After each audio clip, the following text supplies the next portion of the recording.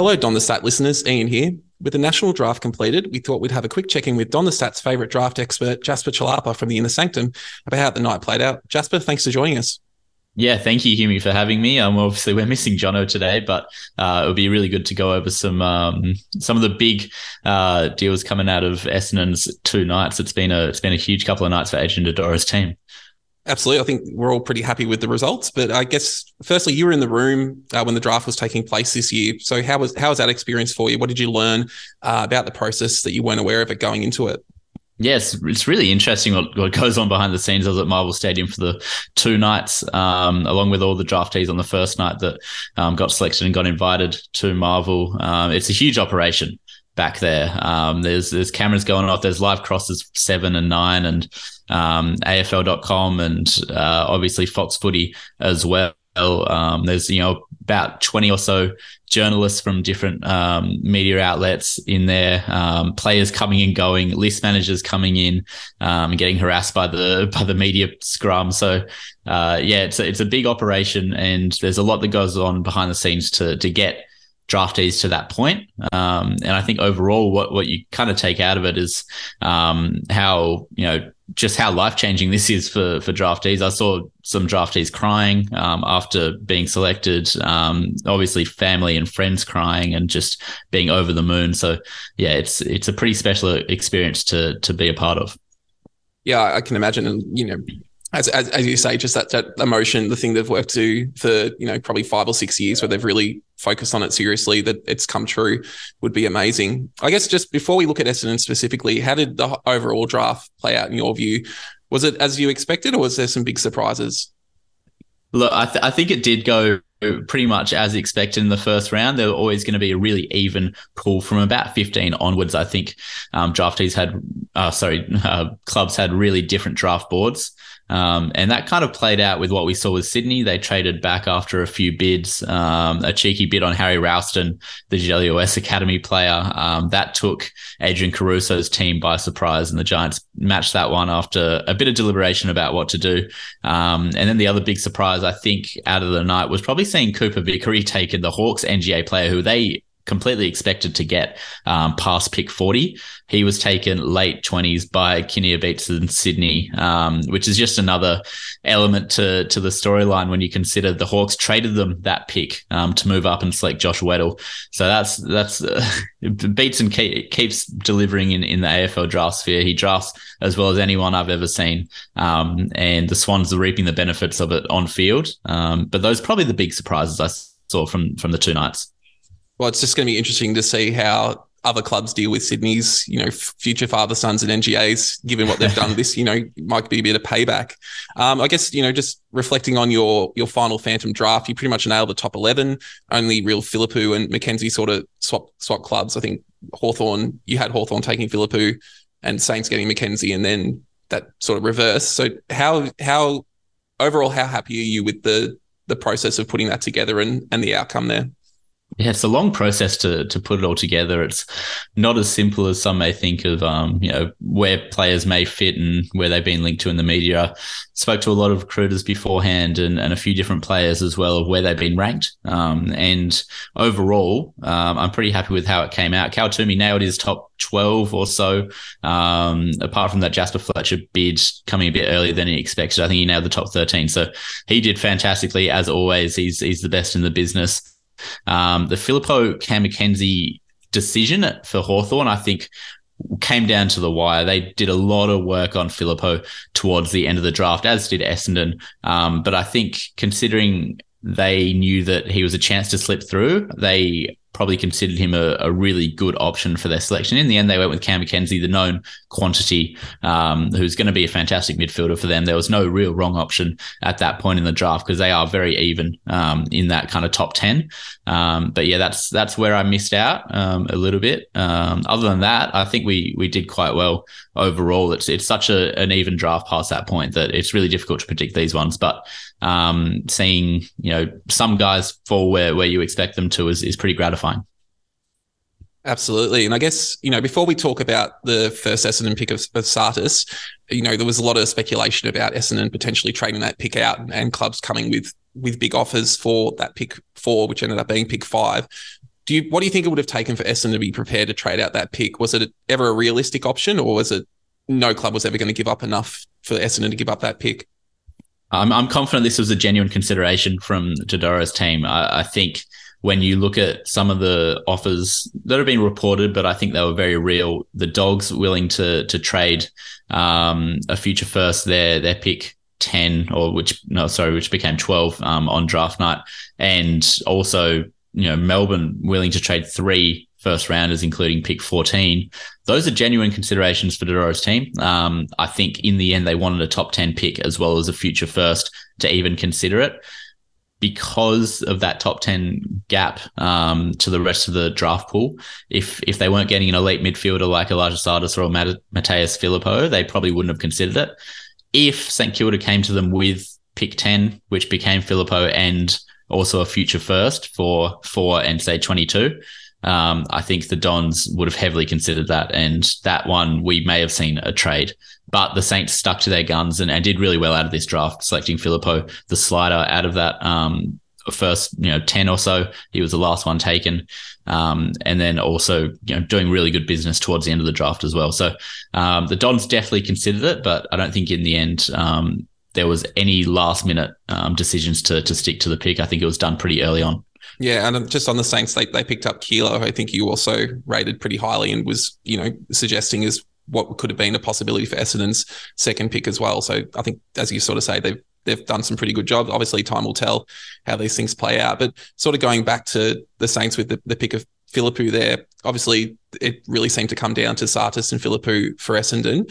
You sort of mentioned that Hawthorn, when choosing between Mackenzie and Philippou, went for the known option. Do you think that was the deciding factor between the two for Essendon, that Sartis was more of a known option and Philippou was a bit more speculative? Or do you think there were other factors at play?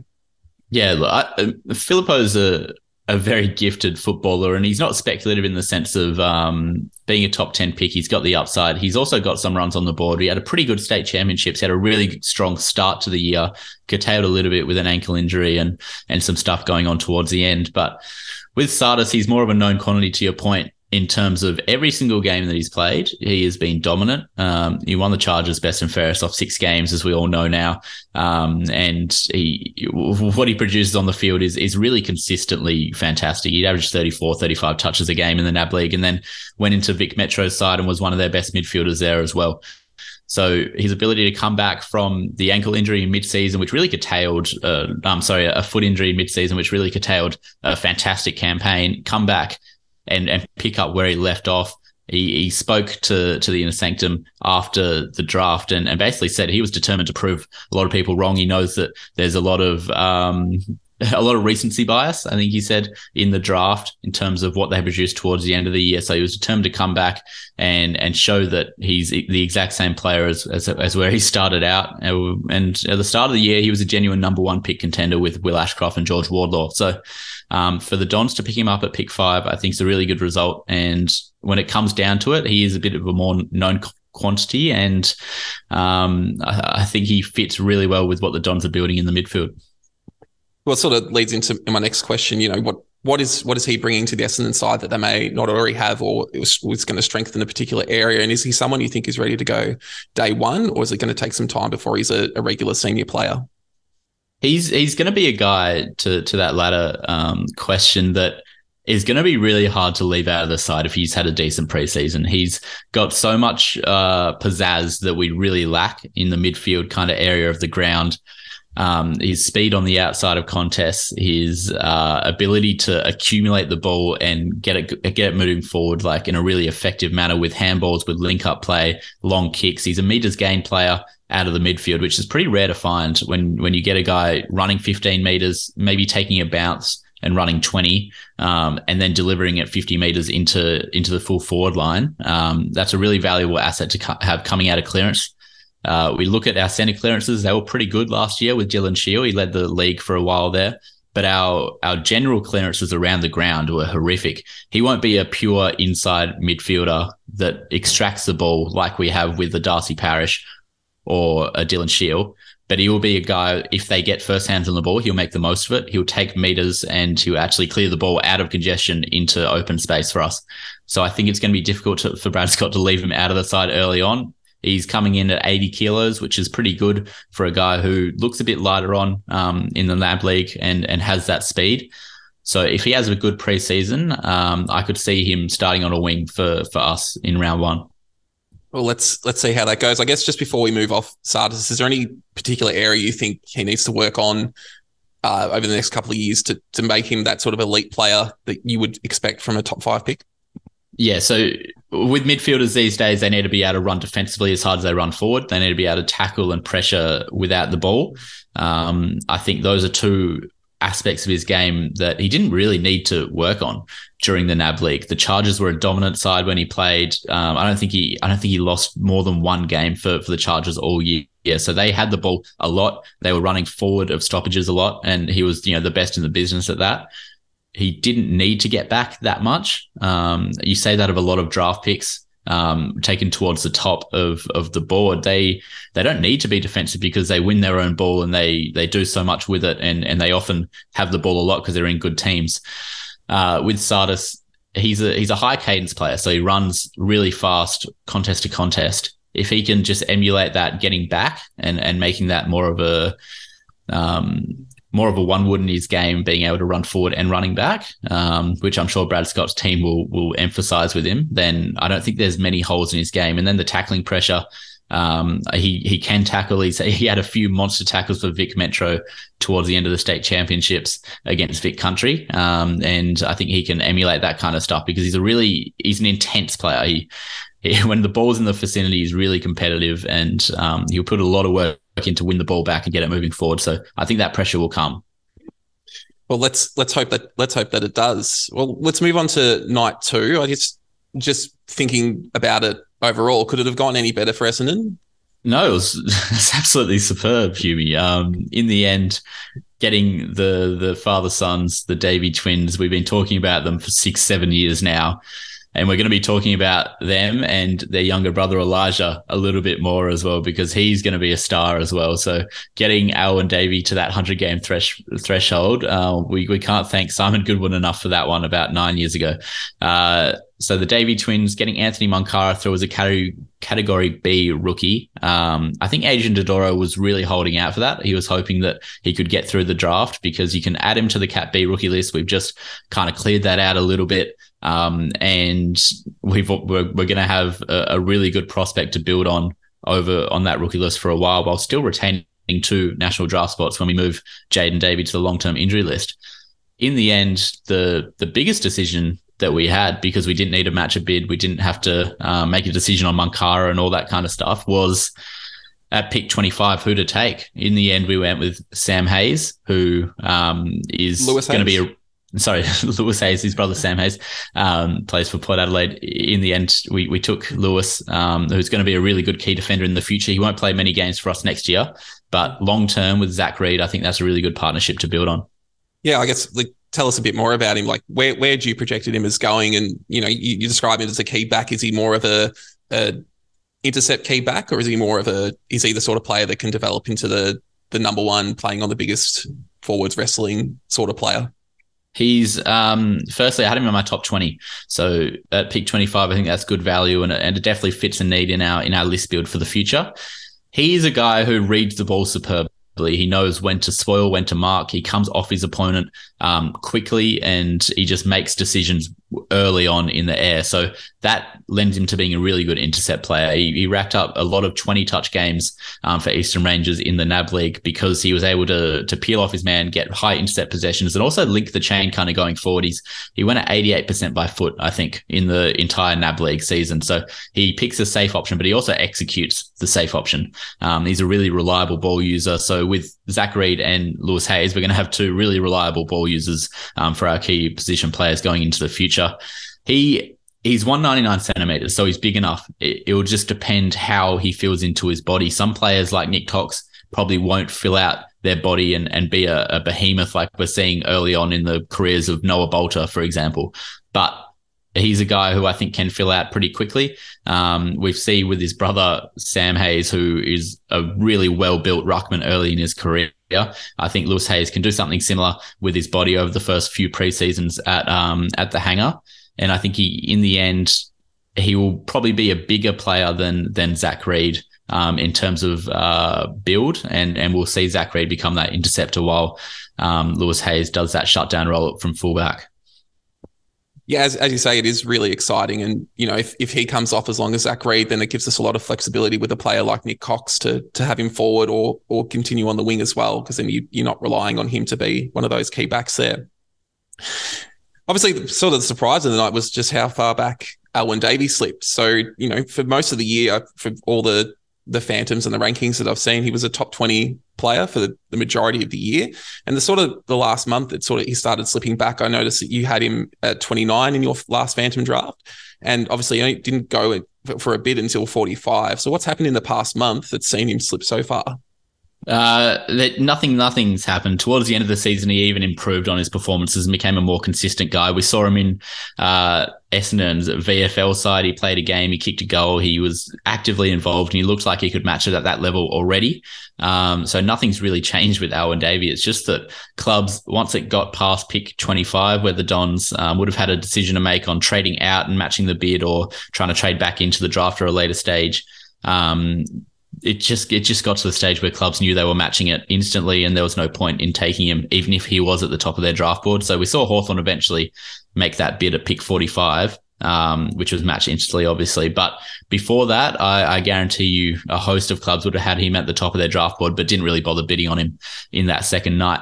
I think the biggest point that came was the decision for GLOS to draft Darcy Jones, with one of the last picks in the first round, instead of taking a bid on Alwyn Davey Jr., because they're very similar players and they had them ranked very similarly on their board.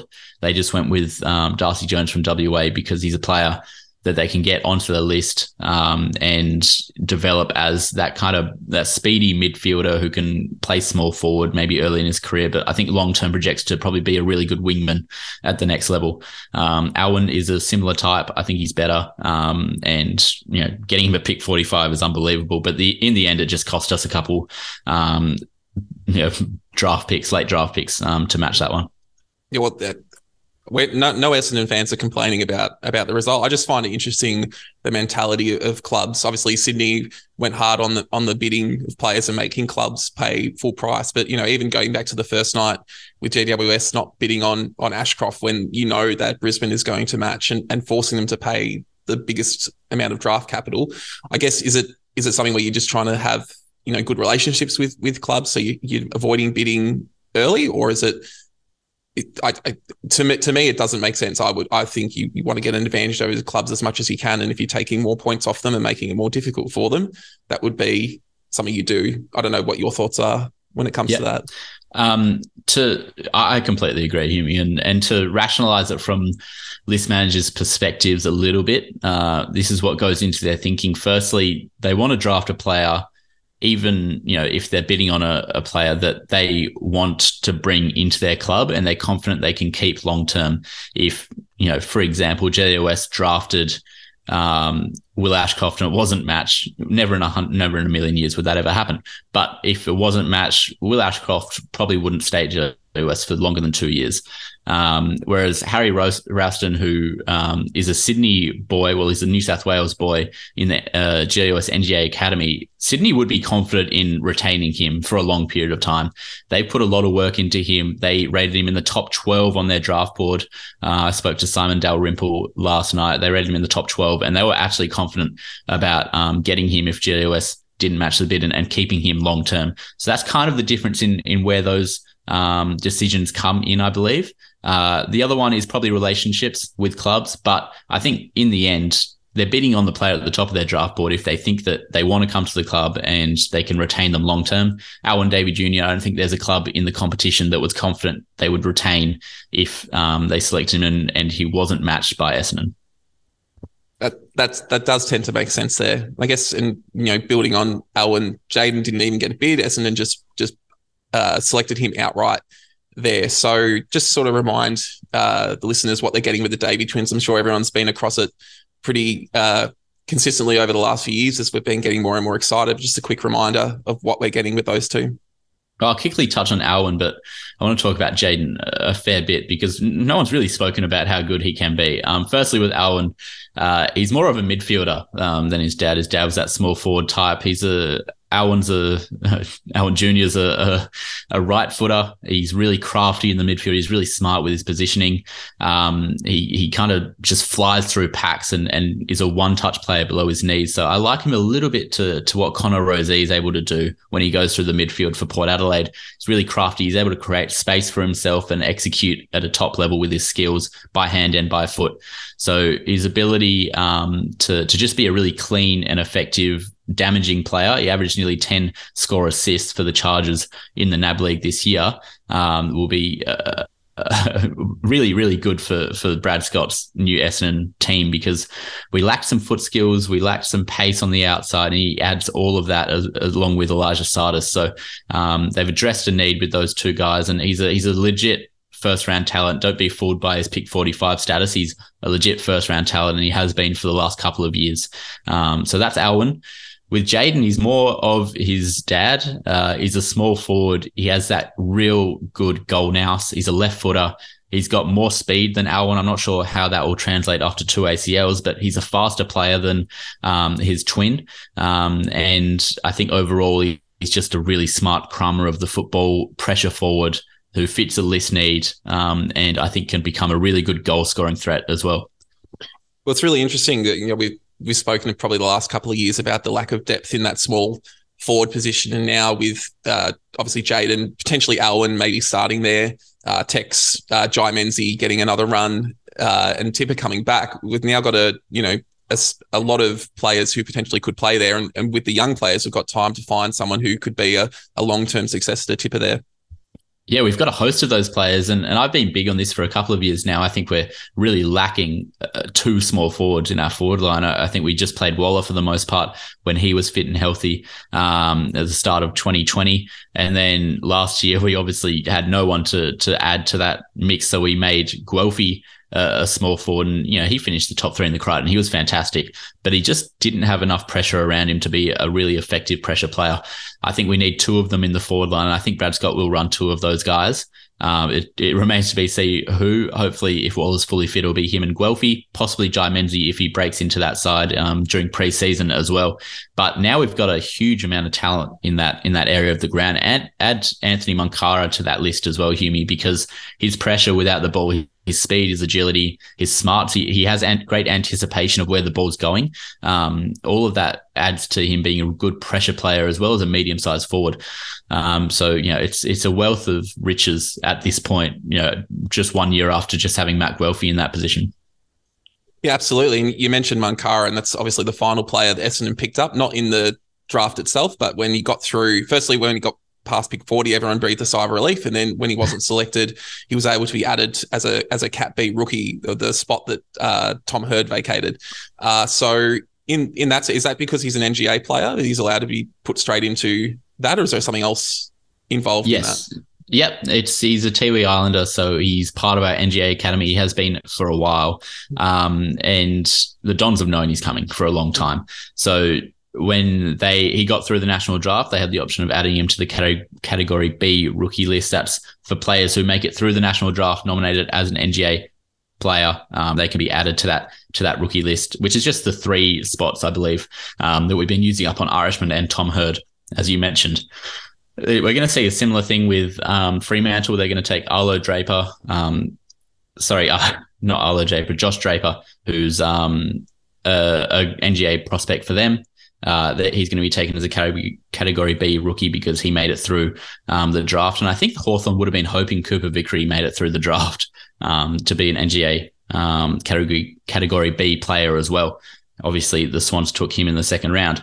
So with Moncara now, we're going to see him on the Cat B rookie list, which means that he still has a contract for next year. He just got added to the list. He will officially be added to the list today. And then in terms of him being able to play senior footy early on, it's going to be interesting to see how he adapts to that professional environment. He's got all the talent in the world, this kid. He's really agile and evasive. He has a really mean fend off, don't argue, that was used on Arlo Draper against Collingwood VFL side. And the big tick for me is his ability to kick off both left and right foot really easily. He's a balanced footballer in the forward half, and he can pivot onto either foot, which makes him a lot harder to deal with for defenders because you don't know which way he's going to roll onto. He played his best game of the season against Collingwood VFL side. He made a lot of those players look not on his level, which is a great indication that he can play senior footy early on. But the things he's going to have to work really hard on is fitness, just his recovery and his professionalism in general, and then just hopefully breaking into the side and learning the game plan really quick.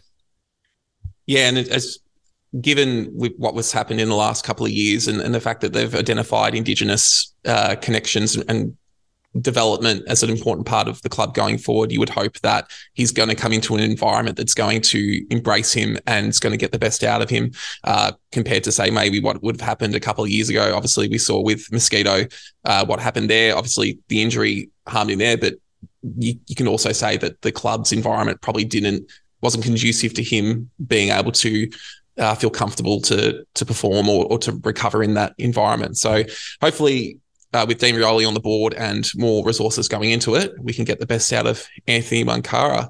So I guess overall, if you had to give Essendon's draft a rating out of 10, what would you give it? I can't complain with anything. I think Lewis Hayes was an astute pick. I had us taking Elijah Sardis in the first round, and that's how it played out. I think he was the best available prospect there for us to take that we were linked to. And Lewis Hayes, I had in our top 20. I think he was 18th in my power rankings. So to get him at 25 is really good value. He fits a need for the long term alongside Zach Reid, getting Alan Davey so late on in the piece, Jaden Davey onto the main list, onto the long-term injury list as soon as possible, and then Anthony Mankara in the category B rookie list. It's a 10 out of 10. You can't complain about anything that happened. There was no consideration to really trade out. If we got 3 first rounders for that first pick, it would have been interesting to see what we took and what the first rounders were in the future. That would have impacted how I rated that draft, because if we didn't get one of those top midfield talents, then I think it would have been a pretty disappointing outcome for the Dons. But overall, you can't not be really happy with how it's gone. And I think, Humie, this is just a bang on draft from Adrian Dodoro's team, and there's a lot of them involved in this process, and they've done really well to get a good outcome over both nights.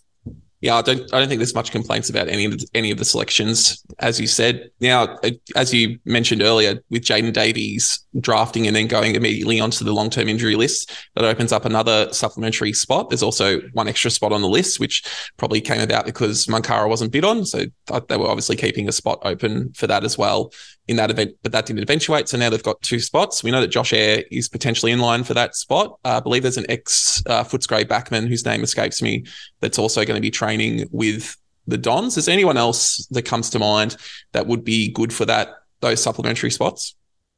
Yeah, it's going to be really interesting to see what happens in the rookie draft tonight. I expect a couple guys, Mitch Shipkowski and Adam Deloyer, 2 inside midfield bulls who are, just a dominant force in their lower league, the kind of NAB league and under 18s in the sample ability. It's going to be interesting to see where they land, because clubs have been turned off a little bit simply due to their lack of foot speed, maybe their lack of positional diversity or flexibility.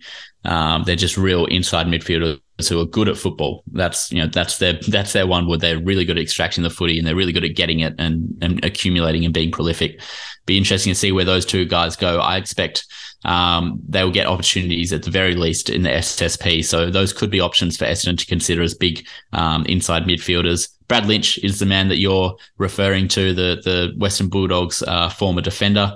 He's 25 years old. He's going to be training on with us in the SSP, and I think he will be a potential option for us along with Josh Eyre, who we cut a few weeks ago, not too long ago. We let go of Josh Eyre and invited him to potentially train for an SSP spot on the list. So we're going to have 2 spots. I think those are the kind of guys who we'll be considering. Other than that, I'm not too sure. There's always guys who emerge out of the woods, like Nick Martin last year. Yeah, I'm not sure. No, not many people were talking about him, at this stage last year. So, yeah, I agree. As you intimate, we've had some pretty good success with these sort of players over the past, and hopefully they've got their eye on someone that could come in and have a similar impact. Well, maybe not as high as a Nick Martin, but someone who could fill a role. They can't all be winners, but good history of doing that suggests that they've got their finger on the pulse there. Well, look, thanks for your time today, Jasper. I suspect you're about to take a well-earned break. It's been a busy couple of months for you with building up to the draft. Yes, I will be taking a break. I'm off to Apollo Bay for the next few days, actually, which will be a very nice break. Well, I love Apollo Bay. It's a great place. Well, just want to say again, thank you for your time over the past couple of weeks and jumping on the shows. We've really appreciated it. I know the listeners have responded really well. It's your draft preview with us is our most downloaded episode. So thanks for that. Other than that, that's it from us. John and I will be back with one more episode of Don the Stat, wrapping up the year and looking forward to what we can expect in 2023. Hopefully we'll be able to do that in the next couple of weeks. Until then, keep safe and go Dons.